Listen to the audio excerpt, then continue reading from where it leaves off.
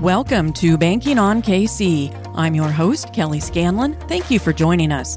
With us on this episode is Joan Wells. Joan is the co-founder of Wellington, a strategic meetings and events agency that creates signature experiences. Joan recently sold Wellington to Agio, but has stayed on as president, and she's here today to talk with us about her experience with mergers and acquisitions and perhaps provide some takeaways for entrepreneurs who may be listening and are thinking about selling themselves or exiting their businesses. Welcome, Joan. Thank you. I'm glad to be here. First of all, congratulations on the sale. I mean, you did what every entrepreneur that I've ever known anyway hopes to do, and that is to complete the cycle. So tell us about what prompted your decision to sell.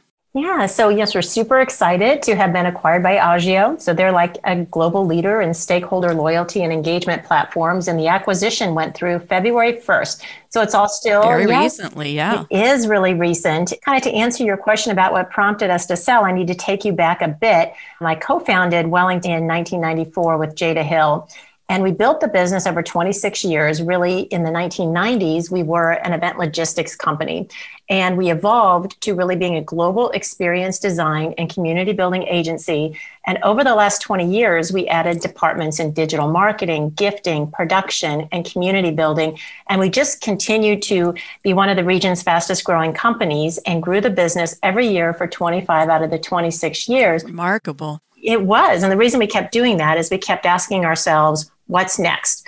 How can we pick up that flag, run ahead of the competitive market, and put our flag in the ground in a new location further ahead? And Jada and I knew that we wanted to solidify a long-term future in asking what's next for us now that would be far more vibrant than the one we would accomplish on our own. So even with our consistent high growth rate, we were ready to take things to the next level.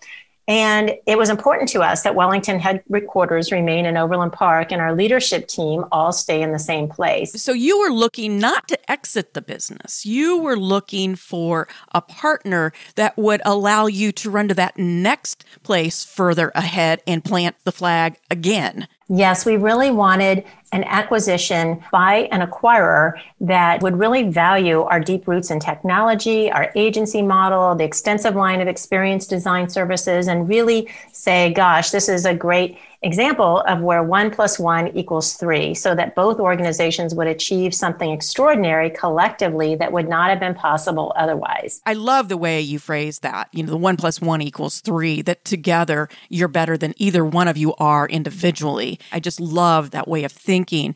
You mentioned technology. Drill down on that a little bit and tell us more about what they brought that's going to allow you to enhance the things that you do. So what Agio does is they have technology platforms that engage stakeholders for brands. So whether it be their employees or their consumers or their dealer groups, they have motivation platforms and communication and community building platforms. And that is an area that we had been trying to solve for years. Mm-hmm. We knew that we weren't going to really create and market our own platforms. And we really were working with a variety of different partners to try to fill that gap. So this was really something that was magical for us in terms of what we had been looking for. How did COVID affect you? How did you navigate through that challenge, through the challenge of COVID, the curtailment of in-person events, all at a time when you knew that you were trying to prepare to sell your company or to find an acquirer? So it was really interesting because, of course, the immediate impact of COVID back in March of 2020 was exceedingly challenging. And that live experiences, which are always the core of every company's experience strategy, and for every association, those disappeared completely. But really what happened is that, as I mentioned at the beginning, kind of all those broad range of services we developed in experience design, and then also our agency model, which is focused on client service, regardless of what we're doing for them, and our deep roots in technology, we were able to quickly pivot and provide our clients the right solutions for the time because their objectives didn't change. They still had to accomplish what they needed to do in business, but our way of solving for that changed. So in place of producing live experiences, we were able to transition clients to virtual experiences or gifting solutions or digital marketing strategies to set them up for success. And I would think that given your focus prior to COVID on experiential kinds of events, that you really had an advantage when it came to virtual. Because one of the things I have heard from people is that companies converted over to virtual, but they didn't necessarily do it well. I would have to imagine, because you were so used to experiential events, that you already had an advantage there. Kelly, you're exactly right. We were able to take an experience design lens to the virtual platform. So instead of just creating a virtual event as a Band-Aid so that you can do something this year with your stakeholders and then pivot back to live, we knew right away that we were onto something special, because when the entire world at one time adopts this particular type of technology and particular way of communicating and gathering all at the same pace, it's not going away. So we tell all of our clients that virtual should be an ongoing part of their marketing mix. Get better and better and more sophisticated at what you're doing in that realm, and continue to do live experiences, of course, but these virtual experiences will augment live experiences and be a permanent part of how we communicate with brands and with our communities. Tell us about how the impact of COVID and the fact that so many others were going virtual, or forced really to go virtual, how did that impact your discussions with potential buyers? So that was a really interesting process. It's been an amazing year. Luckily, we aligned with Country Club Capital because I knew many of the folks in leadership there, and I knew they were great, highly respected, innovative team. And we engaged them in December of 2019, really with the intention of finalizing a buyer within 4 months. They were all over it, and probably in the worst timing in history, the beginning of March 2020, we had started conversations with many highly interested parties. But with COVID, within a matter of a couple of weeks, most wanted to put the conversation on hold until they could see the end to the pandemic. And at that time, it's kind of funny, they were thinking the pandemic would be over probably late summer or fall. Yes, we all did. Yes, exactly. And our leadership team, though, we met as a whole, and we felt that the companies that would be poised for high growth in the future would be those that leaned into new lines of business and opportunities during 2020 instead of waiting. And so we thought, we want to find another company like that. We were a little unsure if we should pause the acquisition process or not, but Country Club Capital was full steam ahead because they could see the situation as well as an even greater opportunity to find the right buyer who had our same mindset. And so we first started talking to Agio, obviously via Zoom back last April. And it was really refreshing to have conversations with a company that was moving at the speed of light, just like Wellington, really navigate their own clients through the pandemic. And we had great conversations ideating on really what was next in our industry. And kind of in the can-do spirit of the three of us with Country Club Capital, Agio, and Wellington, we brought Agio, their leadership team, to Kansas City for a socially distanced site visit last July. And that's how we met each other, masks and socially distanced, and spent several days together, getting to know each other, envisioning on what our collective future should be. And we all agreed that, many companies were hunkering down during 2020 and waiting for the business climate to get better. And we were just doing the opposite of that. We were readying ourselves for what's next. Right. And really it was interesting, those conversations we had in Kansas City led Agio to bring Wellington in as a partner on a client engagement project for 80,000 employees last September. So we actually had this extra bonus that we got to work together prior to closing the deal as well. That had to be a really fascinating experience because so often people forget that when a company merges or is acquired, it's not just the financial goals that are at stake. There's culture that has to be connected as well. And so you got to see how your different associates worked with one another, and not all companies have that benefit. That's very true. So you got to work with Agio. You got to see what their associates were like to work with. They got to see you in action. It looked like a great fit. You moved forward with the acquisition. I asked you what Agio brought to the table for you, but what is it that you're now bringing to the table for Agio and their clients? So really, as the experience division of Agio, we're able to provide clients world-class platform technology that engages key audiences, and we now have the resources and expanded client base to scale rapidly. And then in addition, now Agio is able to offer to their clients the talent, technology, and expertise within the experience design industry that keeps them at the forefront, really, of loyalty and engagement industry. and positions us as the worldwide leader in live, virtual, and hybrid experiences. You and your co-founder, you mentioned Jada Hill, you co-founded Wellington, and each of you owned 50%. Some advisors advise against 50-50 relationships because it makes it very difficult for someone to be able to pull the string on a decision. You were the CEO, Jada was the president. And so with that 50-50 split like that, how did you learn to make operational decisions together over a 20-year time frame? One thing that was really helpful is that we were both in similar life stages. We were both in our 20s. We both had babies. We added each 2 more children apiece to our families soon after, and we were navigating all this as a team from similar perspectives. And I think that was really helpful. But then we're really different people. And so we appreciated each other's differences. And through the years, over 26 years, we gravitated to lead those areas of the business that were most intuitive to each of us. So Jada gravitated to finance and operations, and I gravitated to marketing, sales, and people. It's interesting. It's like we use the culture index as a hiring and management tool. And that additionally, taking that, and we use it for all of our hiring and such, but it confirmed how different we are, but yet that we're a great balance to one another. So even the way we process information or make decisions or handle research, all of that, we do very, very differently. So the two of us together then really complete each other in terms of from a leadership role. The thing that we both agreed upon is that we wanted from day one to work on the business versus being immersed in the weeds of the business. And so we were always very quick to hire as we were growing and to empower those folks to be able to make decisions and become leaders themselves within the company. You and Jada made one of the most important decisions that business owners can make, and that is to sell, to have someone acquire Wellington. And that's not always an easy decision to make because both owners aren't always in the same place when it comes to that. Talk to us about how you were able to come to a decision simultaneously that this was the right time for this kind of move. I think a lot of it was about 5 years ago, we started having the conversation about setting Wellington up for success kind of at that next level.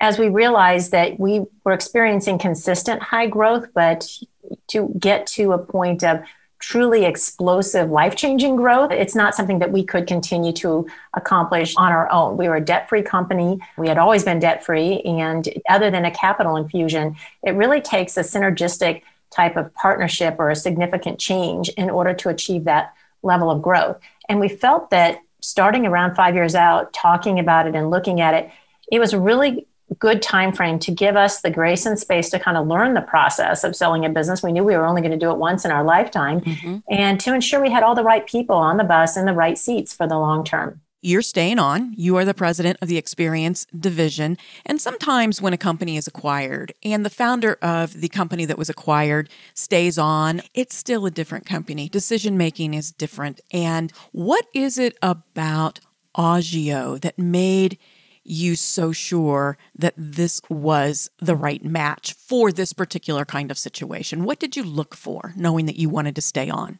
Well, what we looked for was an understanding and an appreciation of our leadership team collectively, what we brought to the table, and therefore a willingness to keep all of these key folks, which their tenure ranges anywhere from 5 to 17 years. These are amazing leaders that they recognize that and said, we want to keep these people in place, intact. I love what I do. I just love this work. And for me to be able to continue doing that is just a joy. So that was obviously something that we were looking for.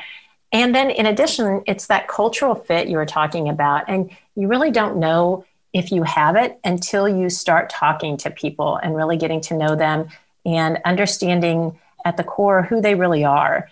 And one of their core values, Agio's core values, is earnest. And I thought that was really interesting because it's really one of my favorite words. It has so much that goes into that word about humility and intention and always wanting to just do the right thing and thinking of others. There's just a lot that goes into that word. And so I would say that that's what we saw in them, is they really represented that type of culture that we see and value in each other when we were Wellington. So as a potential acquirer, you saw their culture as being a mirror of your own, essentially. Exactly. We really, really did. And I just think that is so important. I think that one of the biggest pieces of advice I have for people that are going through this process is to develop personas of particular buyers. What do they need to psychographically think like and be like? They need to feel like to work with them. What is it like to communicate with them, and sort of design that? And then you should look for people that fit that instead of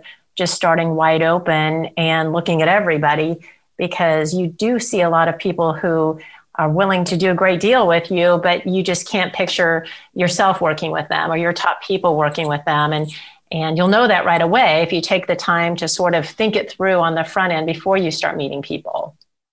You mentioned something very important earlier. You said that you started about 5 years out thinking about this day when you would look for someone to acquire you, sell the company, because it's not something that happens overnight. From the time you decide to do it until it happens, it might be a fairly short time period, but there's really this period where you have to prepare the business for sale. And that covers a lot of different things. So talk to us about what that means, what it meant for you. For us, a lot of it was just continuing to do what we were already doing, which is honing in on our competitive differentiator in the marketplace. That is what really increases our value. Continuing to round out our leadership team and bring up some emerging leaders in the company to that team and make sure that they're highly charged to see the future potential of the company and to lead through challenging times and times of high growth was really important. It's also important to kind of document all of our operational processes and systems, as those are the core of any business. Mm-hmm. And also one of the things we did a couple years ago was we brought in an EOS consultant. And we went through the EOS process over several years, which is a key part of that, in addition to operational efficiency and operational excellence, is tracking and visioning for the future. So we have ongoing 1, 3, 5, and 10-year goals that we are pursuing. And the really fun thing about it is with our expanded leadership team post-acquisition, we have a few folks from the Agio side that serve on that team as well. One of them is my boss, Joe Keller, from Agio. And we were able to get together and sort of reimagine what does the future look like collectively. So it's been really great. A lot of that future planning and thinking, we're just continuing the work that we've been doing in operations and that, but just at a more intensified level post-acquisition. You mentioned value. And obviously, to get the most value, or the value that you think after all of the years of blood, sweat, and tears that you put into a business, this isn't something that you really undertake on your own. You need, obviously, to surround yourself with a team of professionals who know the ins and outs of mergers and acquisitions. So who do small business owners need on their team to ensure a smooth sale? There's a number of people that I think are just indispensable. And the first is that getting an amazing investment banker is step one, and really aligning yourself with a very bold, highly connected, innovative, really detail-oriented investment banker, and make sure that they are willing to play a variety of roles. So there should be someone who is quarterbacking the project. There needs to be someone that is doing outreach to potential buyers and has a huge Rolodex in that area. I guess Rolodex is still a word. Mm-hmm. And that has a plan to really pinpoint and engage the right potential buyers. And I would say perhaps the most pivotal role in the whole process are the analysts that an investment banker has on staff, because they lead all the financial analyses. They are the center point for all the due diligence process. They can lean in on tax issues. They're the ones that are, on the phone with you at midnight on a Saturday night and finalizing all of this work. And I would say it's probably something that I didn't even think about before starting the process. And then also you need an accountant who can advise you on the business sale ramifications and personal tax ramifications of a sale. Informal advisors that you can trust are super important. I had a small inner circle of financial advisors and just friends who have gone through the process. That was really super helpful. And a great attorney who can envision the wide possibility of future scenarios that could occur and then structures the deal to be a win-win for all the stakeholders involved. A really well-rounded team there. And I think one of the things that bubbles up and surprises some business owners is the emotional component of selling, even though, for example, you're staying on, it's different. And I think, especially for business owners who sell and exit immediately, there's a huge emotional stake in that business that you have birthed and grown and are now sending off to live without you. And so somewhere on that team, whether it's your family or whether it's a close group of friends, it strikes me that there needs to be someone who is providing that kind of support as well. Yes, and that's where those informal advisors, I would go to lunch with people regularly, and just people who can ask you questions that help you self-reflect and understand questions you need to be asking in the process. People who maybe help you as well be able to articulate the why behind the decisions you're making, because you need to be able to do that. And so I'd say informal advisors who not just being cheerleaders, but they can challenge you as well. It's really beneficial. For other business owners who are contemplating selling or exiting their business, what final advice would you leave them with? I think the biggest thing is when I first started learning about the process of selling your business, people kept talking about a transaction. And I absolutely hate the word transaction. I hate it as it relates to the type, anything that we would ever do for a client. I would never want that to be transactional. And so I chose to think of it as transformational. So to really think of how do you create a solution for your business that is not transactional? Don't focus on the transaction, focus on the transformation. And when you do that, everything else really aligns into place. That is great advice, to be able to think about the future like that. Just a great Kansas City success story over the last couple of decades. Congratulations, and thank you for your time today to share that story with us. Thank you. I'm grateful to be here. This is Stephanie Siders, Vice President of Investment Banking at CC Capital Advisors. Thank you to Joan Wells for being our guest on this episode of Banking on KC. COVID-19 caused massive disruption to the live events industry in 2020. And in what many people would regard as a terrible case of bad timing, just before COVID hit, Joan and her co-founder had started to search for a company to acquire Wellington. Undeterred by the pandemic, Joan and her team embraced the challenge head-on and came out stronger on the other side, with a new partner that will lead Wellington to even greater heights. That kind of strategic pivot and execution only happens with committed leadership, an unwavering vision, and a robust entrepreneurial spirit. At CC Capital Advisors, we are committed to helping entrepreneurs like Joan execute middle market transactions when they are ready for the next phase in their company's life. Come talk to us if you are a business owner who is interested in an M&A transaction. We can discuss how to develop a strategy and execute it while allowing you to do what you do best, run your company. Thanks for tuning in this week. We are banking on you, Kansas City. Country Club Financial Services, Incorporated, doing business as CC Capital Advisors, member FINRA SIPC. Country Club Financial Services, Incorporated is a subsidiary of Country Club Bank.